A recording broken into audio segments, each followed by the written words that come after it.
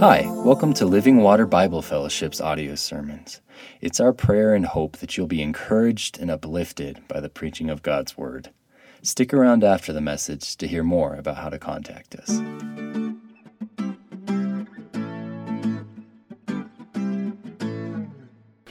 The doctrines we're looking at tonight, the existence of God and knowing God, or the knowability of God. Have you ever questioned, as a Christian, whether God exists or not?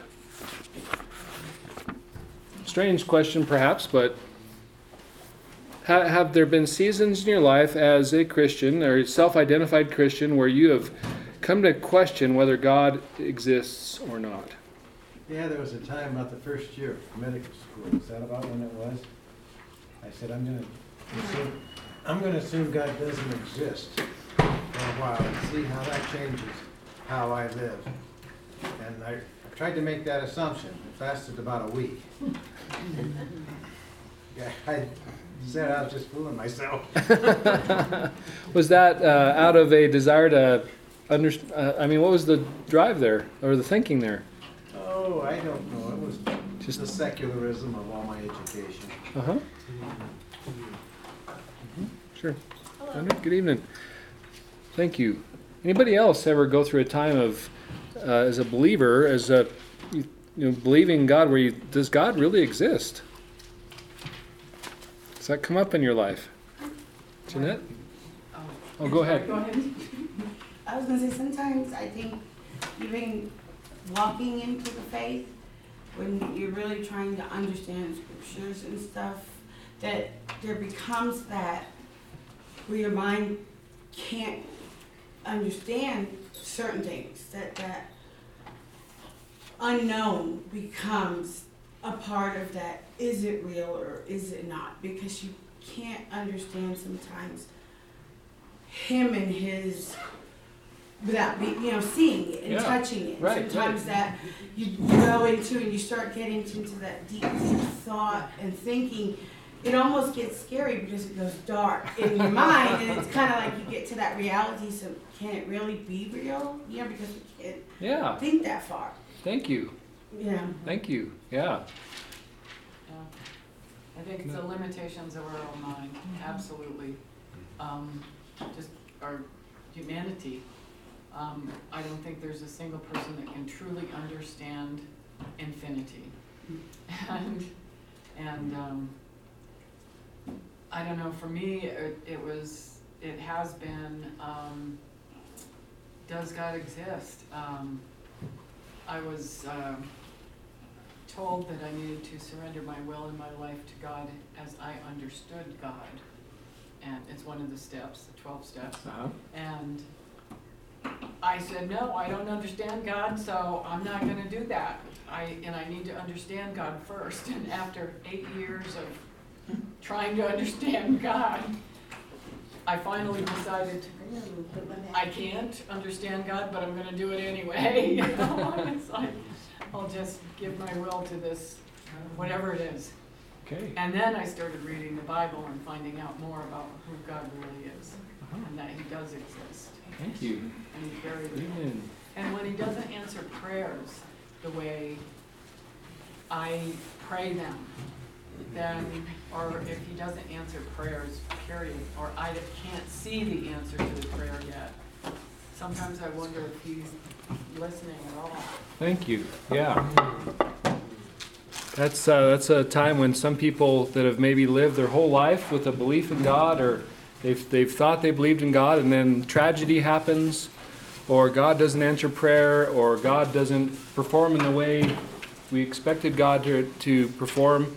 That's when sometimes believers can really start asking that question, am I believing in a fantasy? Am I believing in something real, or is it just something I've been taught, or my culture's taught me, or my family's taught me, but it's just a fantasy?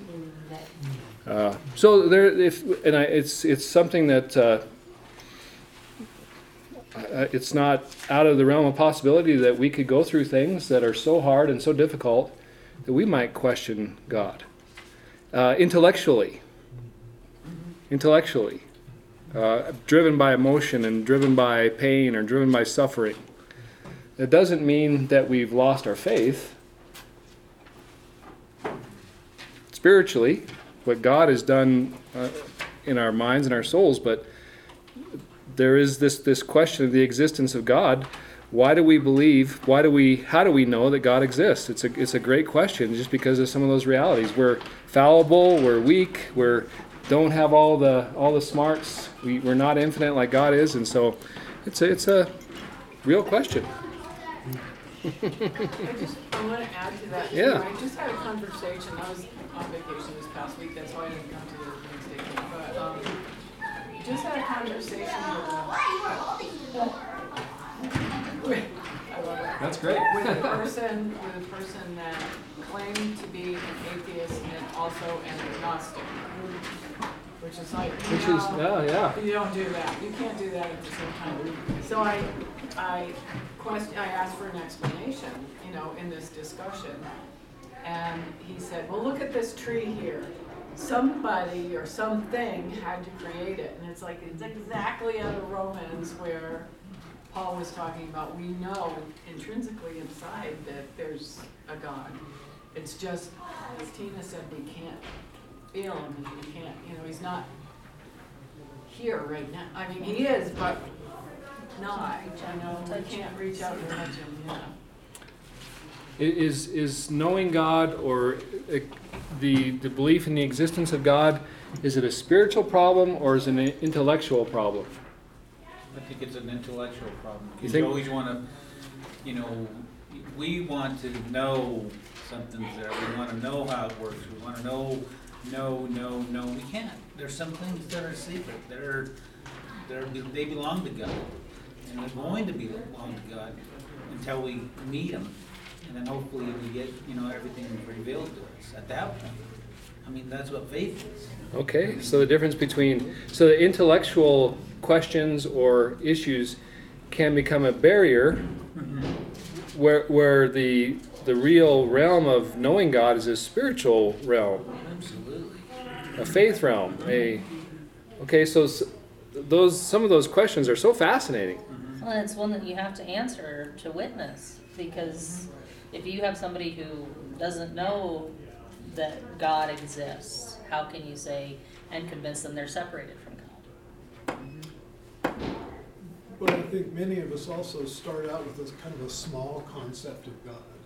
It's like there's a classic book, Your God is Too Small. Yes. And I think even if we say, okay, we believe in God, we may have a very limited idea of who God is. And as we grow and mature as Christians, we that expands continuously. We appreciate more and more of who God is and what He can do, what He has done. Amen.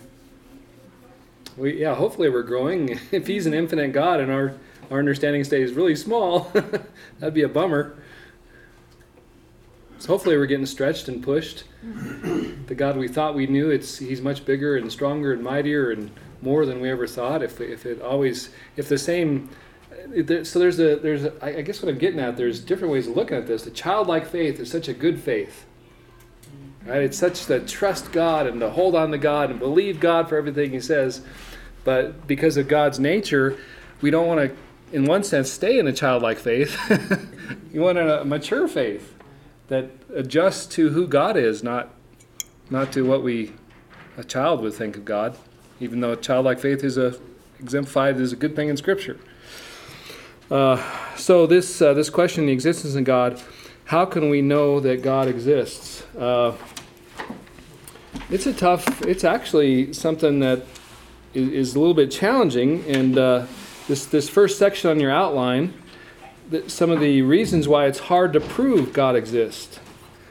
Can we prove that God exists? The nature of God, this first paragraph there, doesn't allow for God's existence to be proven through scientific verification. How do you feel about that?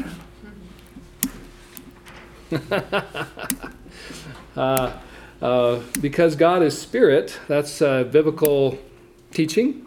God is spirit. We can't really grasp Him empirically through our senses unless He chooses to reveal Himself through empirical means. And that can be really threatening for some people. That, I know God exists, but how do we prove God exists if he's invisible and he doesn't speak and you can't touch him, you can't smell him, you can't hear him? Yeah, what's that? The NIV has got his spirit small s. Okay. Spirit, meaning the being of God, he doesn't exist in a corporal nature, in a bodily form, other than since Jesus' incarnation. He died, he rose again. Jesus is still in bodily form, but God's nature is spirit. But he has spoken. Right? But he has spoken. Through Amen. the word. Yeah. You know, that's what we have, and that's what we stand on. Is his word. Amen. You know, so. Amen. And that's the first 8 chapters of this book really hit that hard, right? We can know God because of the Word of God. That's why Grudem set it up this way. The knowledge of God primarily comes through the written Word of God, the revelation of God through the Word. But this, it's the point is, it's not easy to prove that he exists empirically through the scientific method. You could probably prove that I exist through scientific verification. You probably couldn't prove that Napoleon existed through scientific verification, or you probably couldn't prove that ancient people in history existed. You might be able to if there's some grave markings or there's some writings that are verifiable, but there's so much in history that we can't prove exists through the scientific method. Can't prove, but we can know. Okay, yeah, and how we can't prove. So can we know that God exists? We can't prove it, but certainly on the spiritual level, we can know it. Yeah, because as Scripture says, the Spirit will witness to our spirit. Yeah. Amen. Yeah. Even scientifically, I don't know how you cannot believe there's a God. Like when you look at a cell and you look at our Excellent. body and how it works together and how everything is so intricate, I don't know how you cannot believe there's a God scientifically. Excellent. And bring that out a little bit more. Because it's like just even to watch a baby be born, or a baby growing in the womb, and how it starts, and then, everything scientifically, there's no chaos. It's very organized. Everything is completely organized. And an eye cell is an eye cell, and an ear cell is an ear cell, right? And so, and all of that comes together in the womb, sometimes perfectly, right? So how can you not believe? So we can look at creation and we can say, man, look at that orderly process. Look at that leaf, or look at that baby being born, and it provides, it supports our belief that there's a God. Yes. Jim, what were you going to say? Well, the people who, like us in this room, know that there's a God is because he drew us. He chose us. And the people who just can't fathom it, God hasn't called them yet, or at all. Or they're in rebellion still Yeah. against the drawing of the Spirit. So there's so many interfaces between humanity and God that we can read about, just like Napoleon and what he did, and his life and all that. It's you read the stories and you know there's a God because the way it went, it was not just some story. Things happened, and in our lives when we pray, we get answers to our prayer, or we're saved from trouble and we didn't even know the trouble was there, but we can see it after the fact. And that's one of God's promises to us, is that he will cover us. Amen. So subjectively, we've seen answered prayers, even objectively. We say objectively. From our point of view, it seems so objective. I prayed that, God answered it, boom, right? And we've all experienced that, time to time. But this, as he gets into this, the explanation of the existence of God, it's very, very difficult for us to try to convince an unbeliever that God exists through the empirical senses. Right? Jeanette, what were you going to say? I think because of what this gentleman was saying. Jim. Well, some are called and some aren't. Previously I was going to say about the science, talk about the Big Bang Theory, the singularity point. What started it all? And that really sometimes gets people thinking, there had to have been something that started it. Somehow it got started. So. Amen. Yeah, we'll talk a little bit about that tonight. Yeah. It takes more faith to believe the evolutionary stories than it does to believe the story of creation. Yes, it does. Well, aren't those called theories? And Yes, the exactly. Bible is not called theory, is it? That's correct. It's history. That's correct. Good. So this is kind of provocative. It's kind of, the existence of God, we all know here. Hopefully we all believe that God exists, and we all hopefully know God exists, but how do you prove it? That's how do we know that God exists? Bringing God down to our level. And God is always going to be much greater and higher and bigger. He wouldn't be God if we could prove it.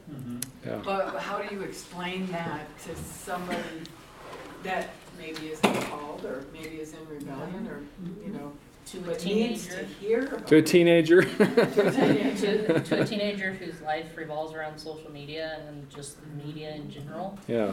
right? But aren't new discoveries proof that there's a God? Because who's creating all the new discoveries that scientists find?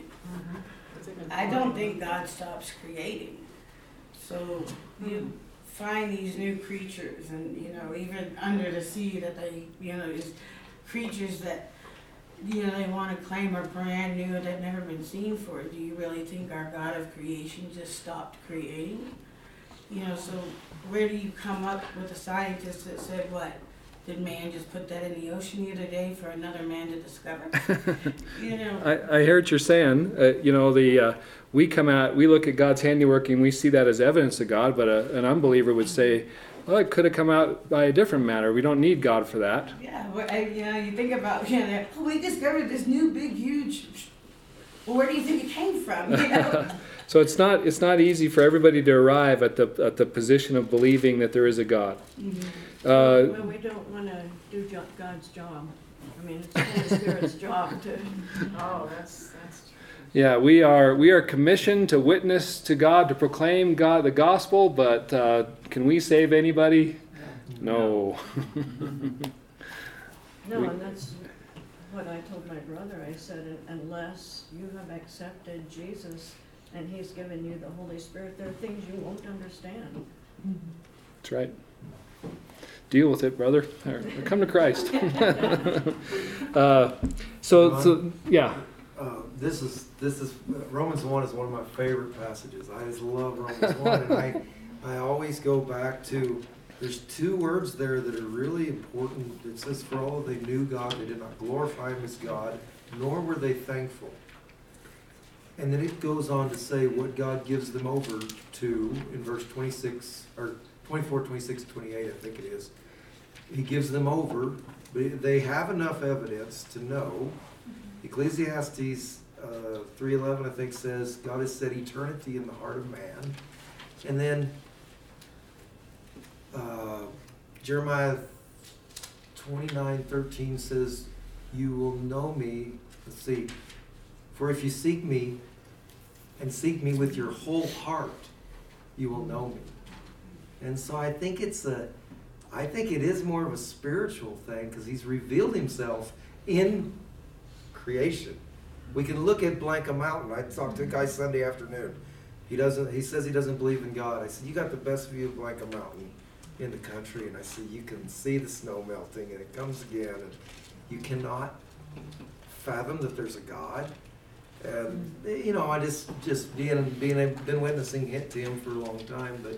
But I think about those two key words that they that do not believe refuse to glorify and be thankful. And I think I think that we as Christians, we need to make it a point to glorify God and be thankful in every opportunity, because I believe that can be contagious to them. Amen. Yeah, I agree totally.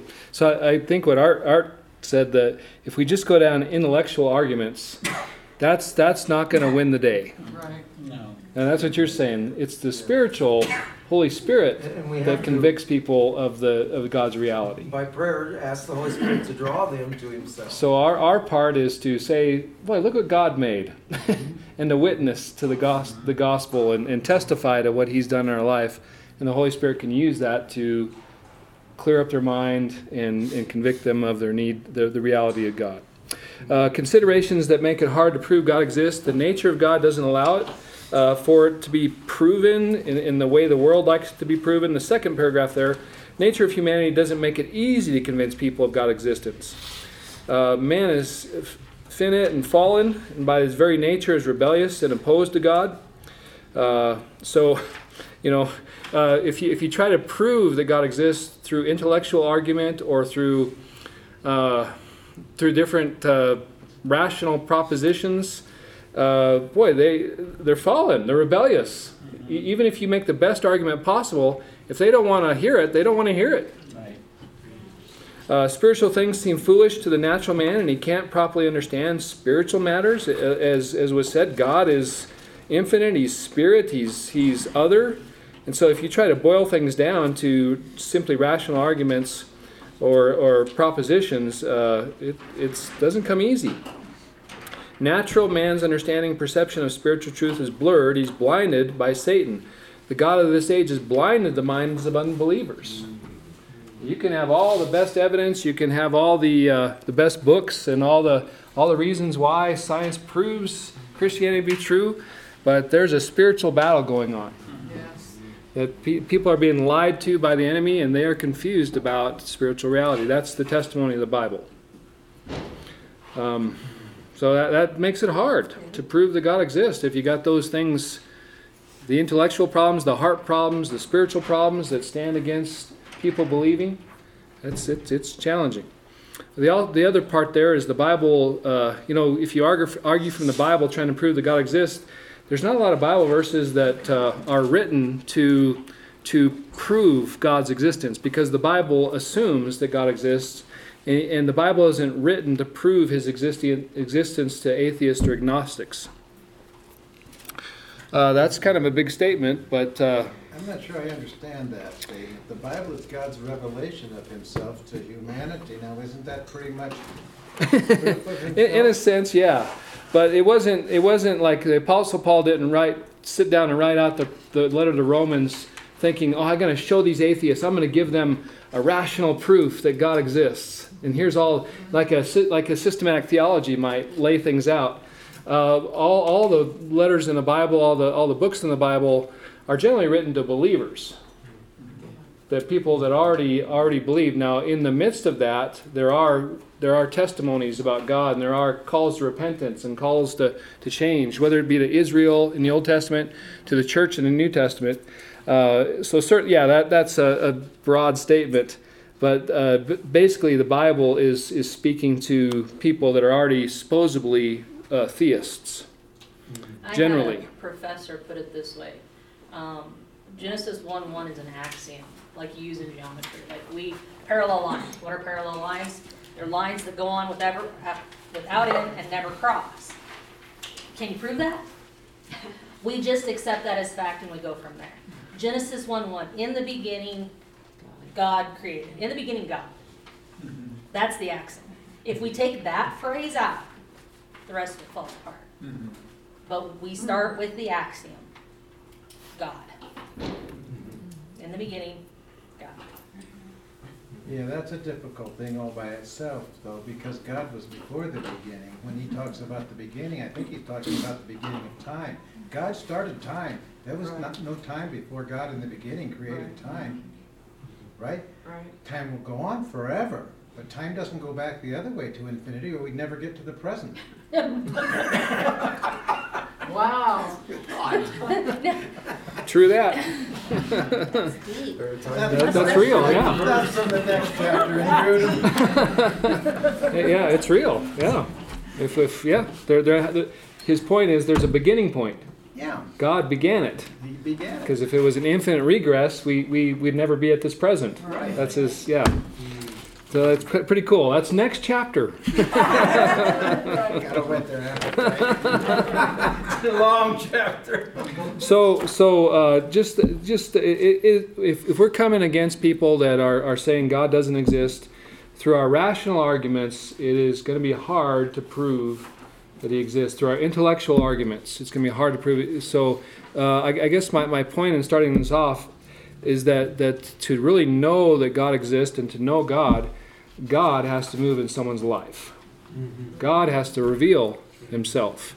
God has to overcome the wicked heart, the sinful heart, the enemy that's binding people's lives into unbelief. So as we get into Grudem a little bit, well, I added some more stuff here. And I don't know how much we want to spend time in this because it's, I don't know, some of it's good and some of it's irritating. But biblical teachings that give evidence for the existence of God, evidence is found in Scripture. So the Bible reports miracles, and miracles point to the existence of God. So that might be one way that the Bible points to God's reality is miracles. If you can prove at least one supernatural miracle that at least one occurrence is beyond the realm of natural cause or explanation, you've proven the existence of a supernatural cause or being. Some of the miracles claimed by the Bible: God created all things out of nothing. God spoke the universe into existence. Jesus Christ died, was buried, and then was raised to life. So, that could be evidence that we use to support the idea that God exists, that there's miracles. There's another kind of line of reasoning. There's much evidence in the Bible that Jesus is God. If we prove that Jesus is God, that likely proves that God exists. So just pulling out some of these things. These are some old notes I had from college that I incorporated here. Many Bible verses call Jesus God. Jesus claimed to be God, called Himself equal to God in the Bible. In Scripture, Jesus is given names or titles that can only refer to God. In Scripture, Jesus is shown to have certain qualities or attributes which are only divine in essence and nature, It's like eternity, immutability, omnipotence, omniscience, omnipresence. In Scripture, works are attributed to Jesus which only God could do: creation of the world, providence, forgiveness of sins, resurrection of the dead, and final judgment. So if Jesus has all those attributes and all those things said about Him, it seems likely that He's God, especially if you can prove that He rose from the dead.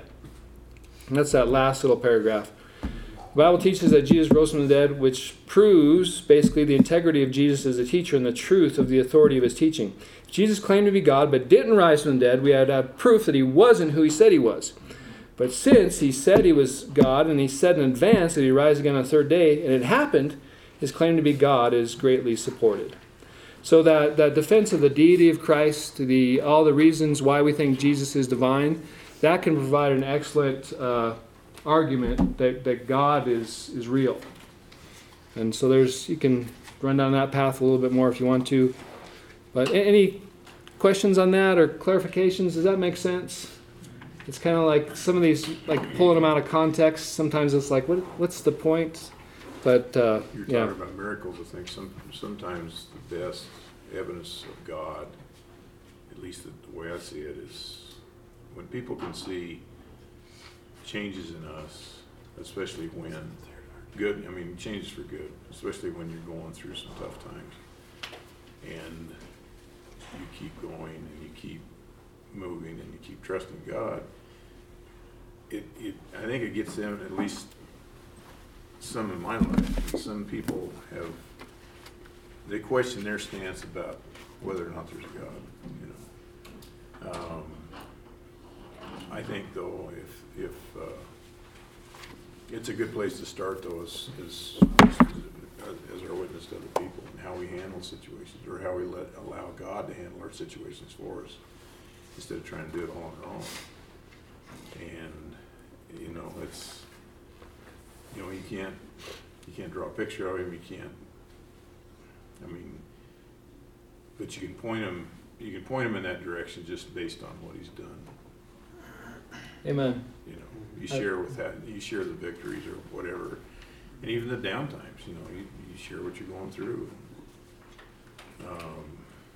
But how He's taken you through that instead of around it, and He's never left. And I don't know. you know, I think we've all been there sometime or another. We may not have questioned the existence of God, but I think we've questioned why he does what he does. Then you go back to the fact that he's God and he has our best interest in mind. And you got to move forward with that and just trust him. But it's, I think if we're the witness that we're supposed to be, a lot of these people will be saved. It's just that I think we disappoint a lot of people because we don't live up to who we say we are. You know? So it could be, that's great. Our maybe our best apologetic, our best argument for the existence of God is a transformed life. Yeah. And we've talked in previous classes how if we're loving people, that's a great testimony, especially if they knew who we were before we came to God. They've seen a transformation in our life. That might be the best, from their rational mind, that might be the best evidence possible. They'll know you're Christians by your love. You know, Jesus said that, and to see the fruit of a changed life is a powerful witness that the Holy Spirit can use to convict them of God's reality. So that's really good. All these intellectual proofs and all these rational arguments, have they seen a different Geron? If I'm still the old Geron I was before I met Jesus, that's argument against his existence for sure, or his power in their minds. So thank you for that, Blaine. I think going right along with that with Blaine is, instead of sometimes trying to prove God, our story of our redemption, our change in our life, how can they argue with that? That's our story. And so I've heard that. I'm not always practicing that because I want to prove the existence of God, but it might be better sometimes to tell the story of what God's done in our lives, because how can they argue with that? Yep, excellent. Yeah, your testimony is powerful because it's your story. Yeah. Yeah, how can they question that? Our story and his story. Yeah, what God has done. Yeah. Great arguments there. The first 7 or 8 chapters of this book, the Bible itself points to the existence of God. If it's inerrant, if it's this reliable Word of God, it certainly provides argument that God exists. Like, where could this Bible come from? Did it come from men? You know, how could it be so flawless and strong and powerful if it came just from people? It's pointing to an evidence of God's existence. Getting to the next little part here, evidence for God's existence is found in humanity's inner sense of God. Grudem started off the chapter with this argument, and if you noticed in the first few paragraphs, he spent a lot of time in Romans. So let's open up our Bibles and let's look at that a little bit, because this is a common place of argument, a common place of grasping that everybody has a knowledge of God, whether they admit it or not. So could somebody read Romans chapter 1, read verses 18 through 20, please. Chapter 1, verses 18 through 20. For the wrath of God is revealed from heaven against all ungodliness and unrighteousness of men, who suppress the truth in unrighteousness, because what may be known of God is manifest in them, for God has shown it to them. For since the creation in the world, his invisible attributes are clearly seen, being understood by the things that are made, even his eternal power and Godhead, so that they are without excuse. Thank you. The previous section, verse 17, the righteous shall live by faith, that's a big idea in Paul's argument in Romans. That's his big theme. In verses 18 all the way through chapter 4, he really articulates that in how God saves people through faith, gives them a righteous standing through faith. But he starts off here in verse 18 giving us the bad news. The wrath of God is coming from heaven presently. It's a present tense against all the ungodliness and unrighteousness of men. And the unrighteousness of people, what are they doing? They're suppressing the truth about God, about God's reality, about His character. It could go a lot of ways. But for what can be known about God is plain to them. That's a big statement. What in verse 20? What can we know about God?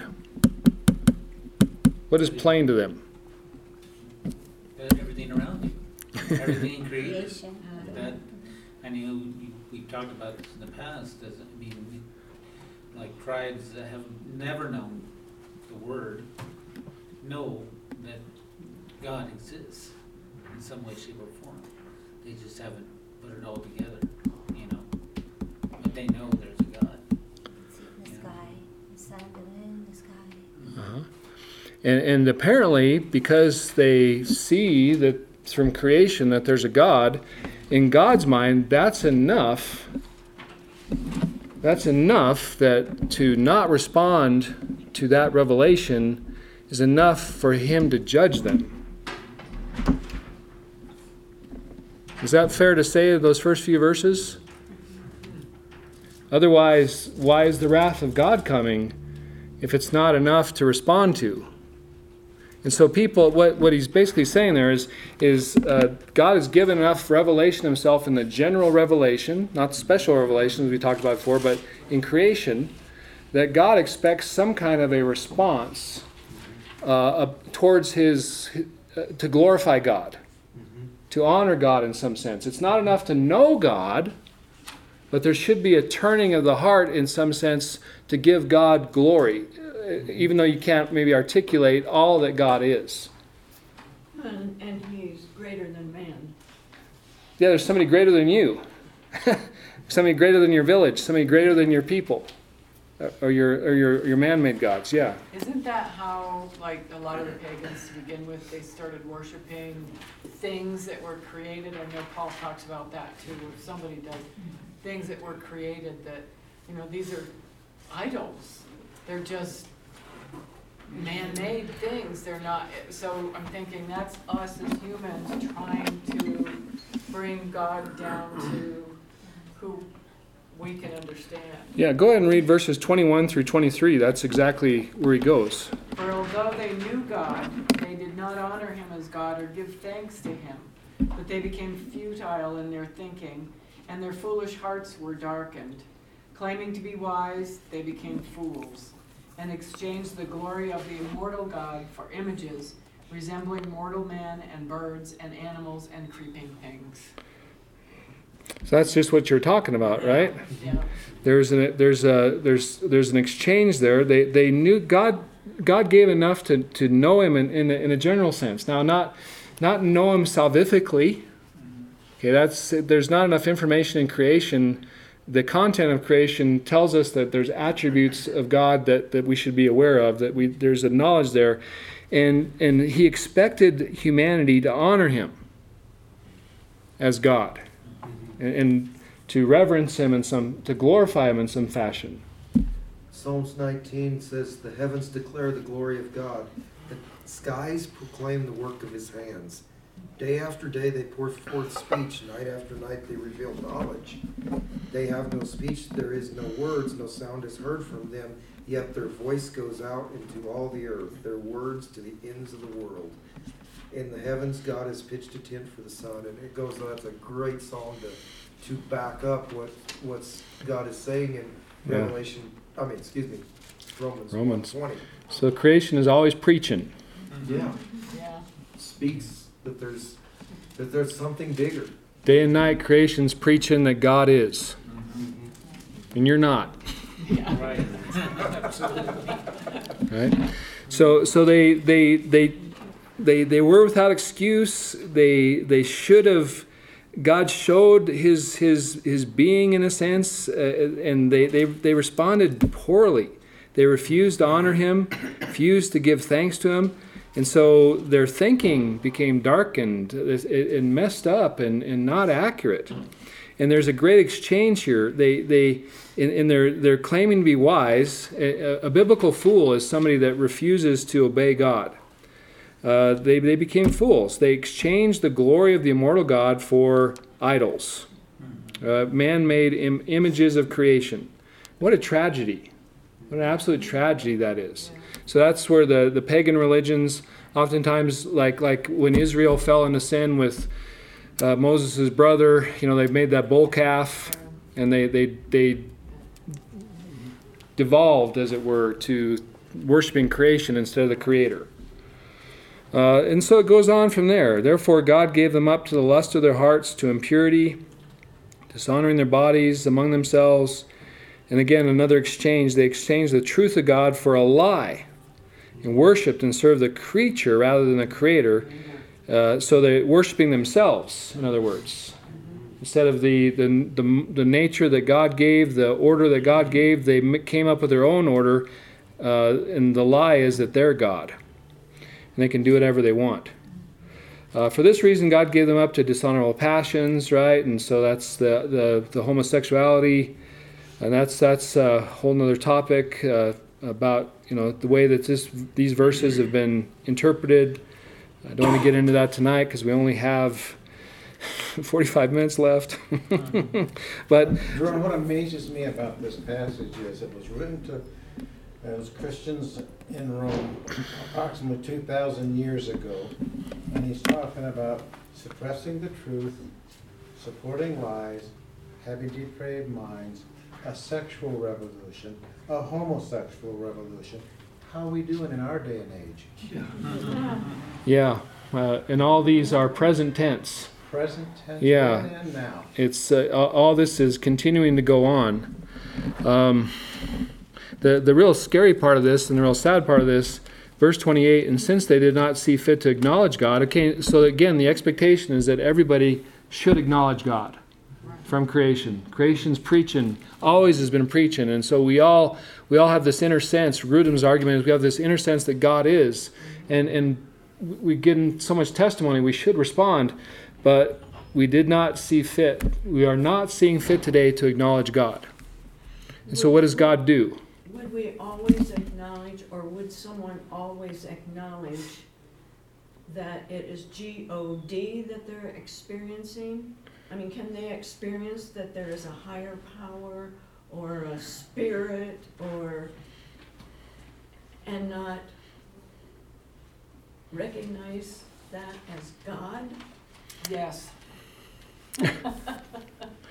I can say that just from, they could experience a higher power. There is power in the dark realms. Mm-hmm. Oh, yes. There is very much power, and a lot of times Satan comes deceiving. He's the ultimate But I'm deceiver. talking about a positive power, a positive help, a positive, and yet, like a small child, unless they were told that's God, they wouldn't. But I can say, because of my group that I'm in, okay, so I'm in an AA group. Doesn't matter, I don't care, I've been there for 20 plus years, it's okay, I don't care. Judge me if you like, but what they originally say is to give your will and your life over to the care of God as you understand God. Or what they say nowadays, somebody told me, higher power. Mm-hmm. And so, like for me, when I first started 20 plus years ago, it was difficult for me because of all the stuff that I had put myself through and etc. It was difficult for me to understand who God was. And so I had to say higher power. And some of the descriptions that I came through, just the seeking and all the things that I was seeking after, I experienced a higher power helping me. God was always there, but I didn't realize it. You didn't address it as God. I didn't. As God. No. That's what I'm asking. Mm-hmm. I feel like if we are thankful and give him glory, and if we seek him with our whole heart, he will reveal himself to us. So I think that's the beginnings, like the AA things. I've seen it with the drug rehab program that it was at my church in Arizona.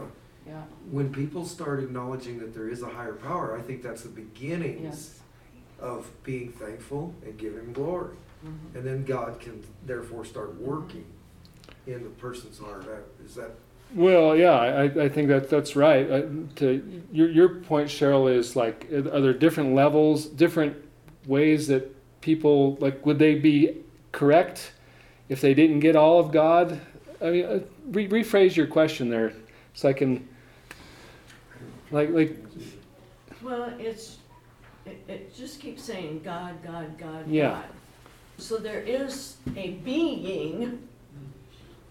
Do they have to say it is God if they haven't had any I see. background? Yeah. Or any, I think we have to leave that to God, right? He knows Yeah. if they're authentic or they're responding rightly. Because they're not focusing on self. They're not making themselves a God. Right. They're acknowledging. If they can and of move course away I know from there are negative spirits. Right. And this is, Paul is making a bigger argument here for salvation. So he doesn't really address how correctly their belief in God must be at this point. Right. He's just saying, man, that people that are in rebellion or they're not responding, they're tasting the wrath of God, unfortunately. And they have every God has given us everything we need to respond appropriately to Him. And in some fashion, humanity, and when we get to chapter 3, verse 9, all have fallen short of the glory of God, right? That leads into the gospel. For whether it be Gentile, pagan Gentile, Greek Gentiles that are philosophical, Jews, man, we've all fallen short of the glory of God, and we're all dead men walking, is his point in Romans, right? But I see, it's like, to what degree... Because in the church, there's a certain language, and someone else would describe it totally differently. Sure, yeah. They might totally say, not use God, they might say that the eminence of spirit in some fashion, totally different than what God is. I guess we just have to leave that to God to decipher. I mean, ultimately, we're again starting to draw down into intellectual. God knows your heart. Individual, each person knows their heart. So where you're at, He's going to meet you. And that's the same thing that Jesus Christ did. He met everybody He spoke to where they were at the moment. That's it. And then everything worked from there. I'm thinking, I can't find it. Where's the part where Paul is out with somebody and there's somebody else that's preaching and Paul's friends, the tent makers, come and straighten him out?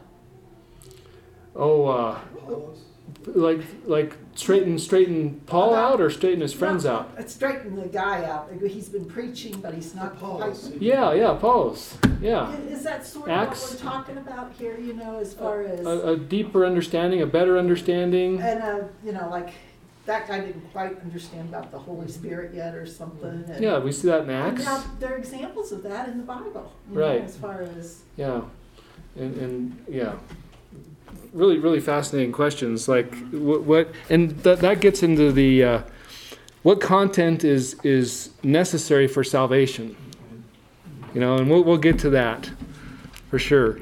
This is a content where they did verse 28 in the scary part, and since they did not see fit to acknowledge God, and so acknowledge God is different than believe in God. What's the difference? Sometimes you can acknowledge God, you can glorify God, but maybe not believe in Him. So there's a lot of room there in this part of Paul's argument. God gave them up to a debased mind to do what ought not to be done. So I've the illustration that I've used before, and it made sense to me when I first heard it. Like we as people, 2,000 years ago, even today, we have chosen to step into sin. We've chosen to step into the way that we want to live. It's kind of like choosing to step out into a canoe that's in the river. And this river of wrath, this river of evil, this river of sin is, and you stepped out into that canoe, and God's holding out onto the canoe for a season. Right? The preaching is still there. Maybe the testimony of Scripture or truth is still there. But at some point, when it says God gave them over, God somehow gives the canoe a push. And that's frightening and terrifying. He lets them go their own way, so to speak. And but then we ask the question, well, how are people saved? Right? That's where we come back to the spiritual side of things.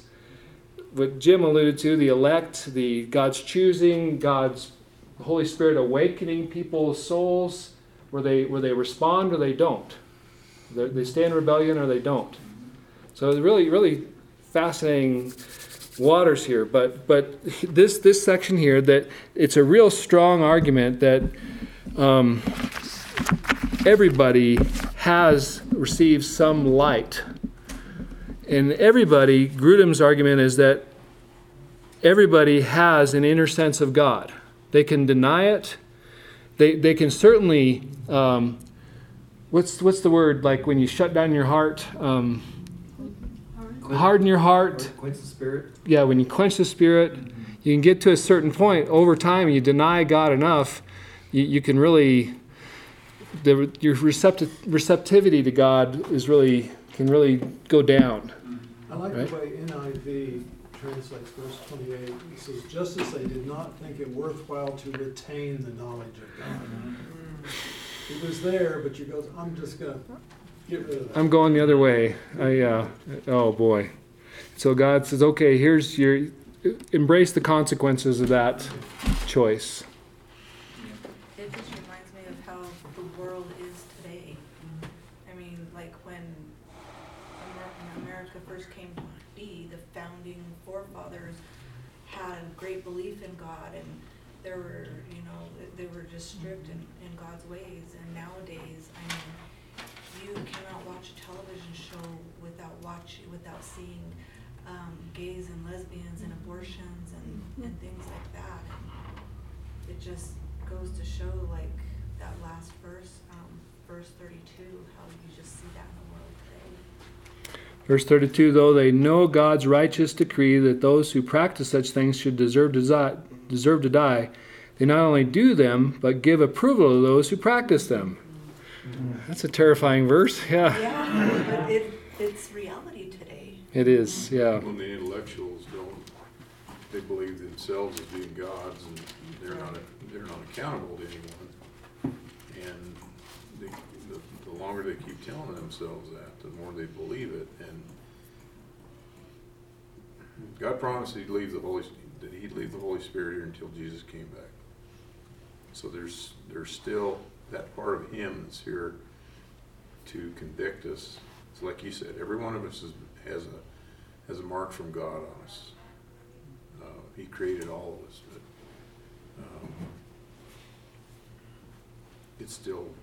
we still choose. We make choices to follow Him or acknowledge Him or not.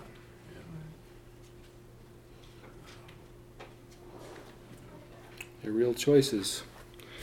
They even have, I was really pleased because I saw some of the programs my grandson was watching, and they talked about demons and Beelzebub, and right in a cartoon, and like it was no big deal.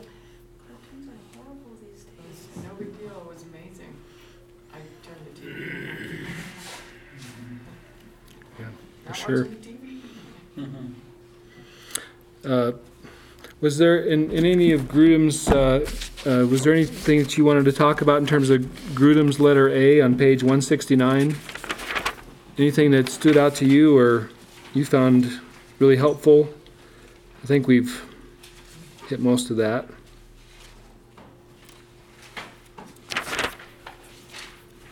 He moves on to letter B. believing the evidence in Scripture and nature.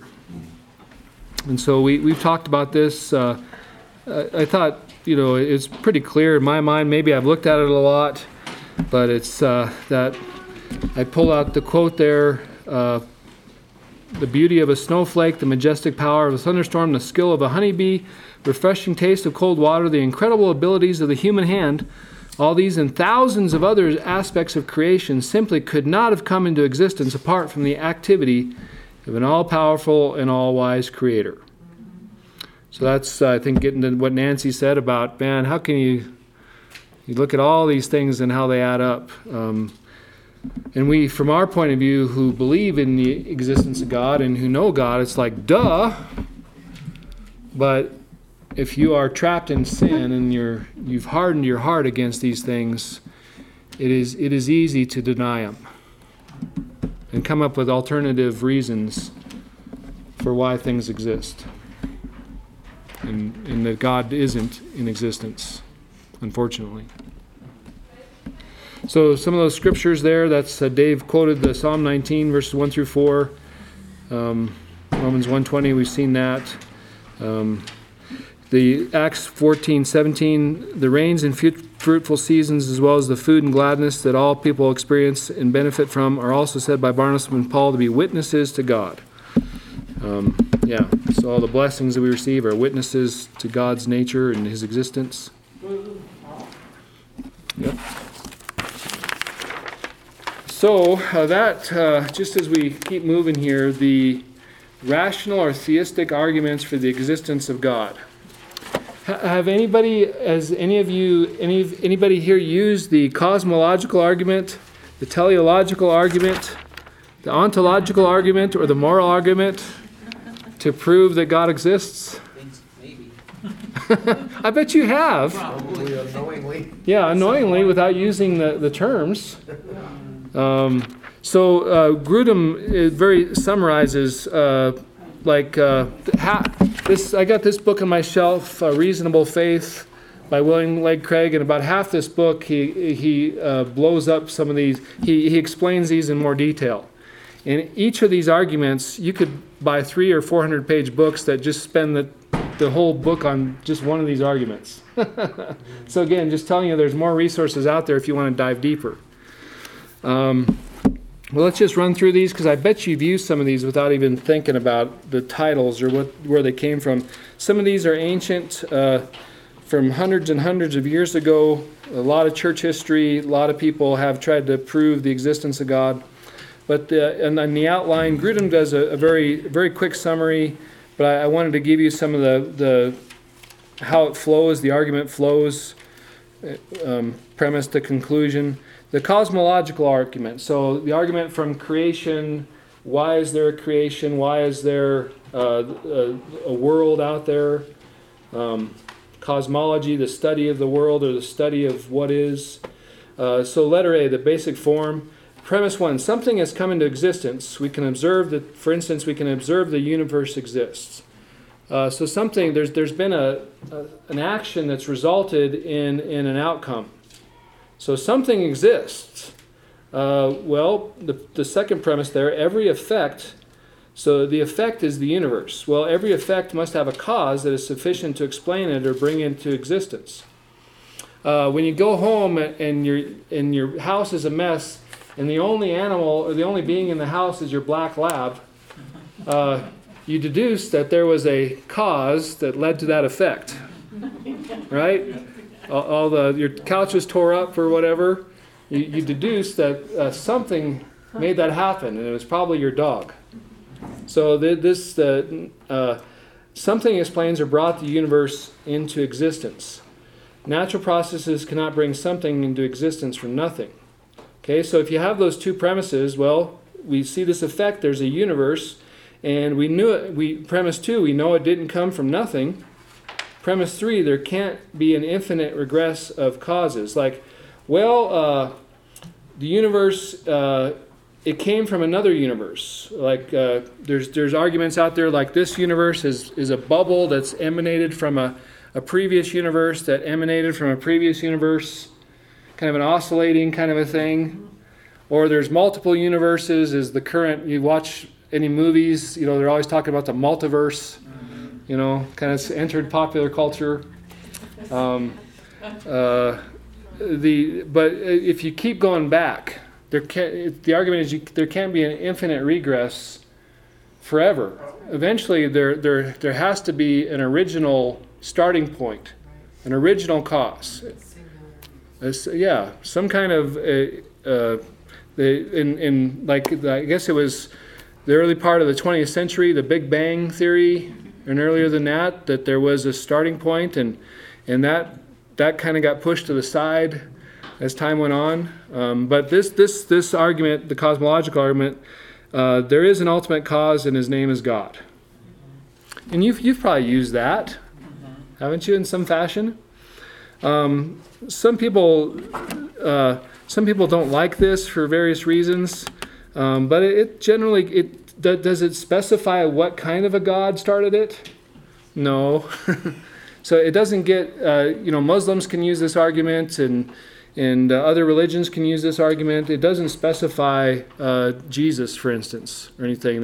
You could say that there's 10 gods out there that made the universe, but ultimately there's a cause that brought about all that is. So the teleological argument, teleos, kind of the end result, the goal, the outcome. Whatever is designed must have a designer. And so the premise is, we look around the world and there's design. Did that just happen by chance? And so this one has become very, very important in the intelligent design movement. If you've read any books out there that Is this the watch must have a watchmaker? Yeah. And that's I actually got that. The original, in this book, he kind of spent some time talking about it. And the watchmaker argument by Paley. And I don't know if I don't want to read this whole thing. But in crossing a heath, he's from Britain, I guess. Suppose I pitched my foot against a stone and were asked how the stone came to be there. I might possibly answer that for anything I knew to the contrary, it had lain there forever. Nor would it perhaps be very easy to show the absurdity of this answer. But suppose I had found a watch upon the ground, and I should inquire how that watch happened to be there in that place. I should hardly think of the answer which I had given before, that for anything I knew, the watch might have been there forever. Yet why should not this answer serve for the watch as well as for the stone? Why is it not as admissible in the second case as in the first? For this reason and for no other, that when we came to inspect the watch, we perceive what we could not discover in a stone, that its several parts are framed and put together for a purpose. They are so formed and adjusted as to produce motion. That motion is so regulated as to point to the hour of the day. That it has different parts that have been differently shaped from what they are, and of a different size from what they are, or placed after any other manner or in any other order than that in which they are placed. Either no motion at all would have carried on in the machine, or none which would have answered the use that is now served by it. To reckon up a few of the plainest of these parts, or of their offices, all tending to one result. We see a cylindrical box containing a coiled elastic spring by which it endeavors to turn itself, communicating the action of the spring, the boxes to the fuse. We then find a series of wheels, the teeth of which can catch and apply to each other. And so his big point, of course, is you come across something like that, it's obvious it's designed. And so in the last 20, 30 years, there's been a lot of books written. You look at a human eyeball, did that happen by chance or was it designed? Right? You look at a human cell or any kind of a cell. Now, as you look at the intricacies of the cell, it's almost impossible to believe that wasn't designed. A modern argument along that line is Behe's argument that of an irreducible complexity, that there are certain things that are irreducibly complex. Like a mousetrap, there's a certain number of components you have to have or you don't have a mousetrap. So everything can't have evolved. Somebody had to organize it in the first place. There's irreducible complexity. Yeah, if it's a functioning mousetrap. If it's a functioning mousetrap, it didn't evolve. It didn't evolve. No. So that's this teleological argument plays a big role in that. Whatever is designed must have a designer. Premise B, some things in the natural world are designed. They are obviously the product of intelligent design. Conclusion, therefore a designer exists. The designer is God. So you've used that one, I'm sure, to one degree or another. Maybe with your kids, or look, this mess didn't happen by itself. Look, who drew on this wall? This is obviously designed. And it must have been you, the designer. So these are kind of intuitive. The last one is a little bit harder. And the people that don't want to believe there's a God, atheists, they've provided responses to these arguments, and you can dive in deeper. The first two, I think, they're doable for me. The third one is a little bit harder. The ontological argument, what is the being? Ontology, the study of what is, what the being of something. God's ontology, his nature. The basic form of argument: God is a being than which nothing greater can be conceived. He's the greatest conceivable being. So the thing that you think of in your mind, the best and highest and greatest thing you can ever think of, you can't think of anything greater than God, because as what we know about God, and this obviously comes from a Christian worldview, what we think about God, he's infinite, he's perfect. You can't think of anything greater than that. He's eternal, etc., etc. You can't conceive of anything greater than that. So he's the greatest conceivable being. God can be conceived of in different ways. For instance, we can conceive of him as existing only in the mind, only as an idea. We can also conceive of him existing in reality, as in our minds. So the highest conceivable thing is not just a thought, it's a reality. Right? You can think of something, and that's not as great as something that's real. So, that's kind of heavy. The latter is greater than the former. To exist in reality is greater than existing only in the mind. Okay? So, the conclusion, therefore, since God is the greatest conceivable being, he must exist in reality as well as in our minds. Otherwise, he's not the greatest conceivable being. Yeah. That one leaves your head going in circles. That kind of sounds like a circular argument, doesn't it? Yeah, it's kind of tough, but it's the idea that, man, because we can conceive of something, the greatest thing we can conceive of, that thing probably exists, 'cause otherwise we couldn't conceive it. And that's like, So that one's probably been trashed more than any other, or argued against more than any other, because it's just, concepts are not the same as reality. Right. Jerome, let me say something about experience. Can I? Many years Please. ago, I had a pastor I really disagreed with, because I had just read a number of books about people that had died, gone to heaven, and then come back. And that was their experience. And the pastor was very, very critical about that. He said, well, that may be their experience, but a lot of what they have to say does not line up with Scripture. The other night, I was looking through the Book of Mormon that was given to me by a patient many years ago.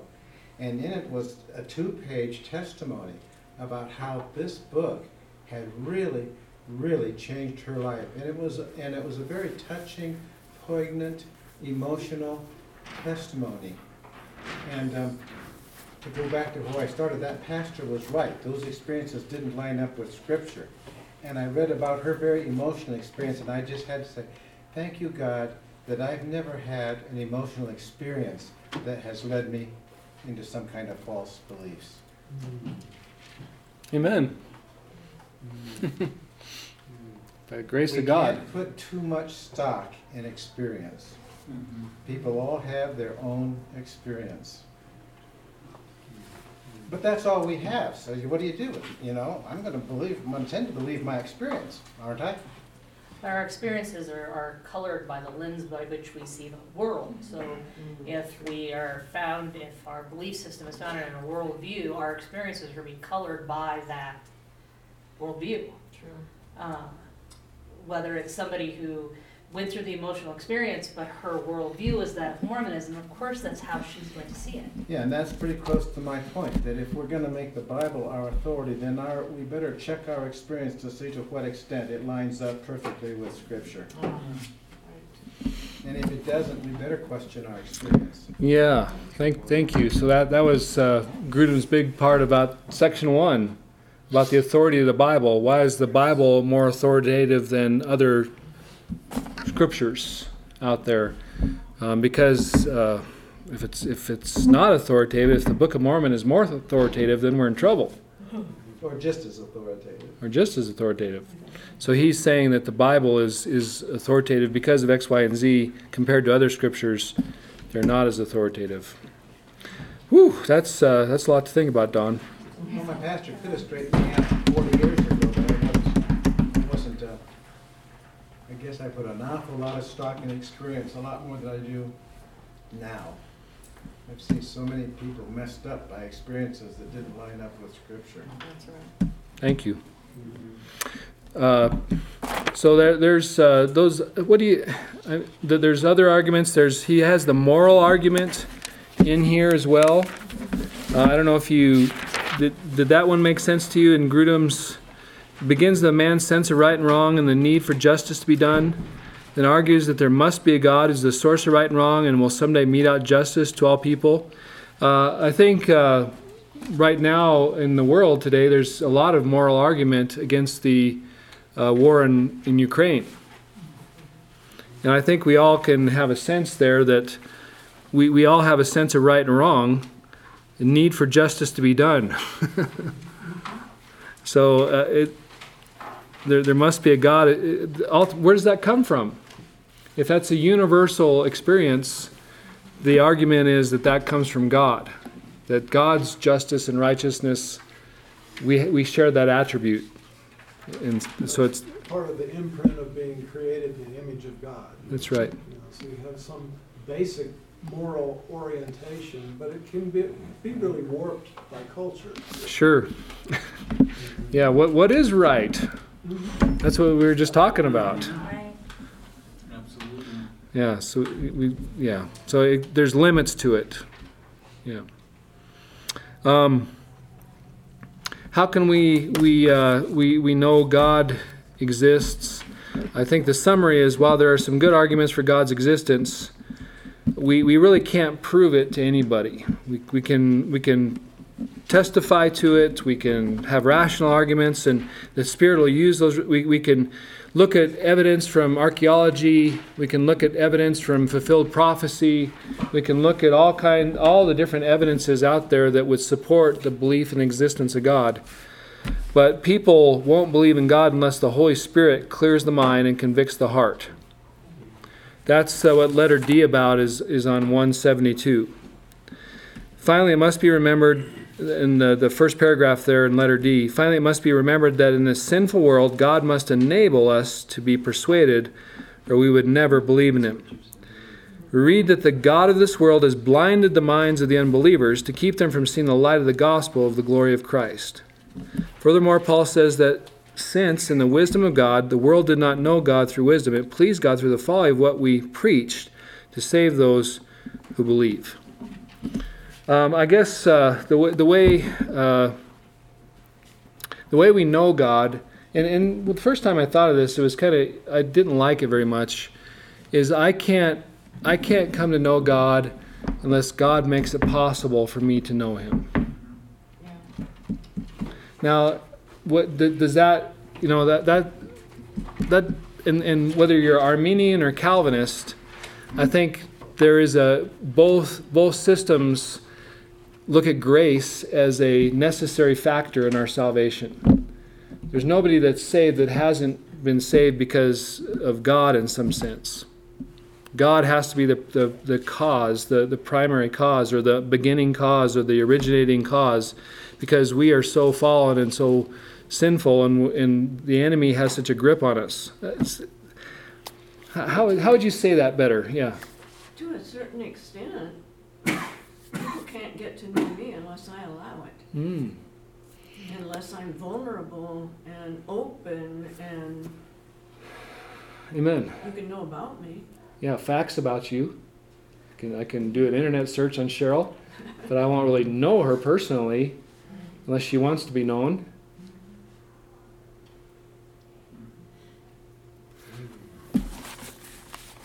That leads into the next. Well, if you're interested in, if you got an atheist in your life, what is the best way to approach someone who doesn't seem to believe God exists? There's a list there. Just a very quick summary there. I would say that there's something I was going to say. Well, God does make it clear. David alluded to this. He says, you will seek me and find me when you seek me with all your heart. We have, yeah. Amen. With all your heart. And heart in the Bible usually means mind.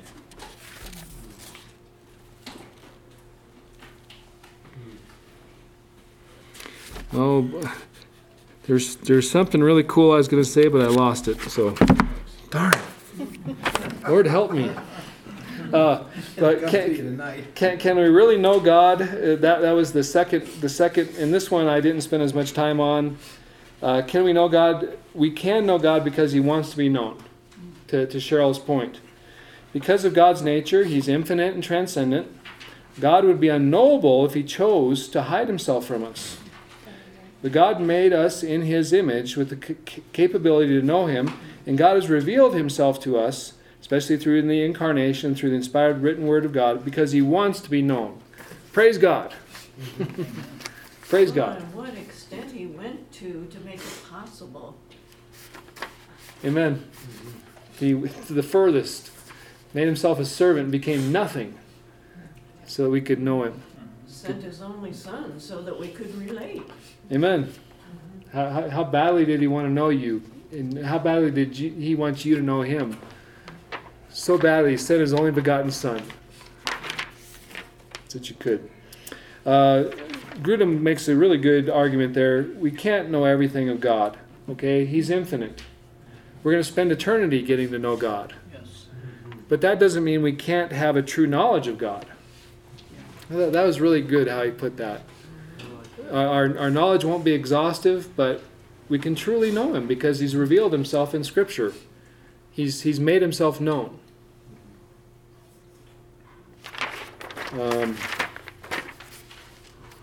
Anyway, then I got into some. I didn't finish that thought really, but special revelation gives us knowledge about God, and praise God for that. What other thoughts about chapter 10? Was there anything in chapter 10 that you found interesting or you wanted to talk about?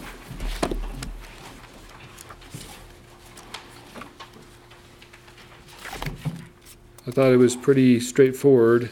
I thought the most important thing he said was in the middle of page 179. We need to be increasing in our knowledge of God throughout our entire lives. Amen. We haven't arrived. And He doesn't want us to arrive. I mean, keep growing, keep pushing. Keep searching, keep seeking. I've heard it said that if we're not growing, we're reversing. We can't stay the same as Christians. We're either going backwards or we're going forwards. Yeah. I think that's it's really good. He's Yeah. saying that here. But it's not just all about us either. I mean, He desires it. Amen. I'd summarize these chapters as knowing God and showing God. We can show God through our testimony, through the way we live, through rational arguments, through intellectual arguments. We can show the world God, and we can do our best to lay out all the reasons why God exists. The showing of God is the apologetics. The showing God is loving people. Showing God is a changed life. All these things. We can show God up in so many ways. Show God before the world in so many ways, but they can't come to know God unless the Holy Spirit is active in their life. And it's humbling. And my pride says, oh, I don't like that. My pride says, I chose God. Right? But so showing God is really important for the church. Our commission is to show God, proclaim God, teach about God, explain God, share the gospel again and again. But ultimately, the knowledge of God, God has to open the heart and unclog the mind. But isn't there been like always a thing that we're to plant the seed and God's to do the rest? We don't always know sometimes the seeds we plant. We may not see the finished product, and Amen. We want to, but the victory and glorification isn't for us. Yep. We're just to go out there and plant that seed. Showing God. Yeah, teaching it. Yeah. We may never see that end result, but that's not for our glorification, and sometimes it's hard because a person, even though it's not always just about the pride, they just want that love for that person. But again, it's, we just pray for the unhardening of their hearts and that God shows them the right way. But I've always been told it's just our mission to plant the seed, Yeah, it is. Yeah. Dr. Phil asked the right question. How's what you're doing working for you? Yeah, that's. I mean, if people are living a life that they're perfectly satisfied with and they're tickled to death and they're comfortable, I don't have anything to argue with them about. But most people that are living in sin aren't comfortable in their lives. There's always some complaint or something else that they've got going on. They're never fulfilled. I like Pascal's argument. He said, if I'm right, look what I've got to gain. And if I'm wrong, look what I've got to lose. But if you're wrong and I'm right, look what you've got to lose. Oh, that's a good one. There's a really comforting phrase in Galatians that I just stumbled across. It's in Galatians 4:9, but it says, now that you know God, or really rather that you're known by God. It's just a different perspective. We're seeking about knowing God. And the real deal is God knows us. Yeah. Praise God. And he says, eternal life, Jesus said, eternal life is knowing God and Jesus Christ, whom he has sent. Just knowing God isn't good enough. Yeah, that's where the content of the gospel comes in. Absolutely. Yeah, there is Jesus, our Redeemer, our Savior. He died on the cross for our sins, and yeah, amen. Trusting in that. I just assume everybody knows God. I walk in assuming that they're Christian and talk to them like such. And then I say, God bless you, and leave, and nobody's ever really... Yeah, how dare you call me, how dare you say God bless me. I know some people that get offended at that. Yeah, I should get offended or at least tell me, so I just assume. Well, I think it's a good thing to say. Well, I think a lot of people you're dealing with are sick. Right. And they're just like, if you say, I'll pray for you. Right. And then it's like, I'll pray for you, or you just like grab their hand and say, well, let's just go ahead and pray about that. Then I think it's a good, and then you're right, they're sick, they don't know. They'd rather be. At that point, they would be on the safe side. And you're, They're ready to hear it. Yeah, they are. Cover all the bases. Okay, I've done everything I could. All right, good, yeah. Go ahead and pray. Go pray for me. Yeah. Yeah. well, next week, as Don alluded to, chapter 11 is quite long.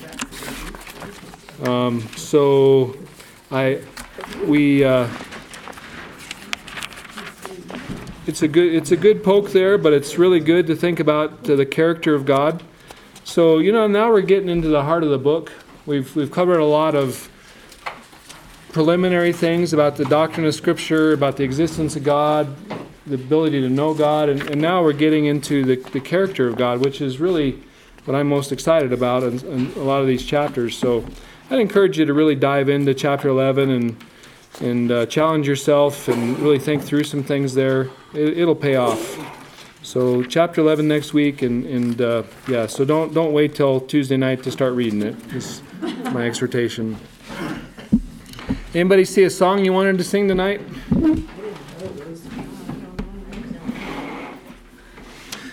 Yeah.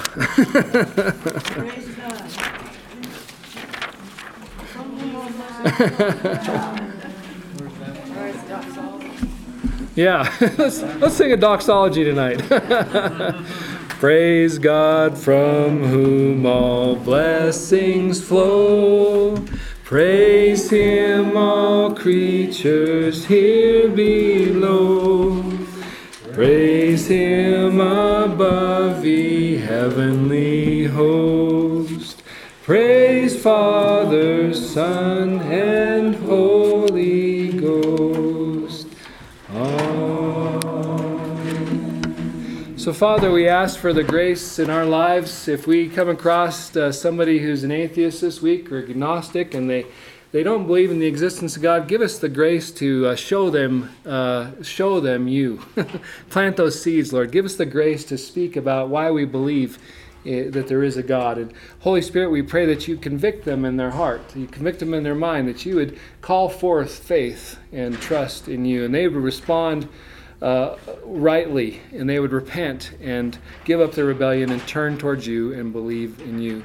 Help us to express the gospel content well and sufficiently, Lord, that they would come not to just believe in God in the general sense or generic sense, but in you, Jesus, and your Father, our Father in heaven. So give us the grace, Lord, to be your witnesses this week in some fashion. In Jesus' name we pray. Amen. Thank you so much for listening. The gospel according to the Bible is that Jesus Christ, who was and is the eternal God, took on human flesh, was born of a virgin, died for our sins on the cross, and rose from the dead 3 days later. He then ascended to the Father's right hand, where he sits making intercession for his people, and right now he is establishing the kingdom of God on earth. You can enter into a saving relationship with God by repenting of your sins and placing your full trust in Jesus' life, his death and resurrection on your behalf. In Christ, you will find forgiveness, acceptance, freedom, peace, hope, and a future.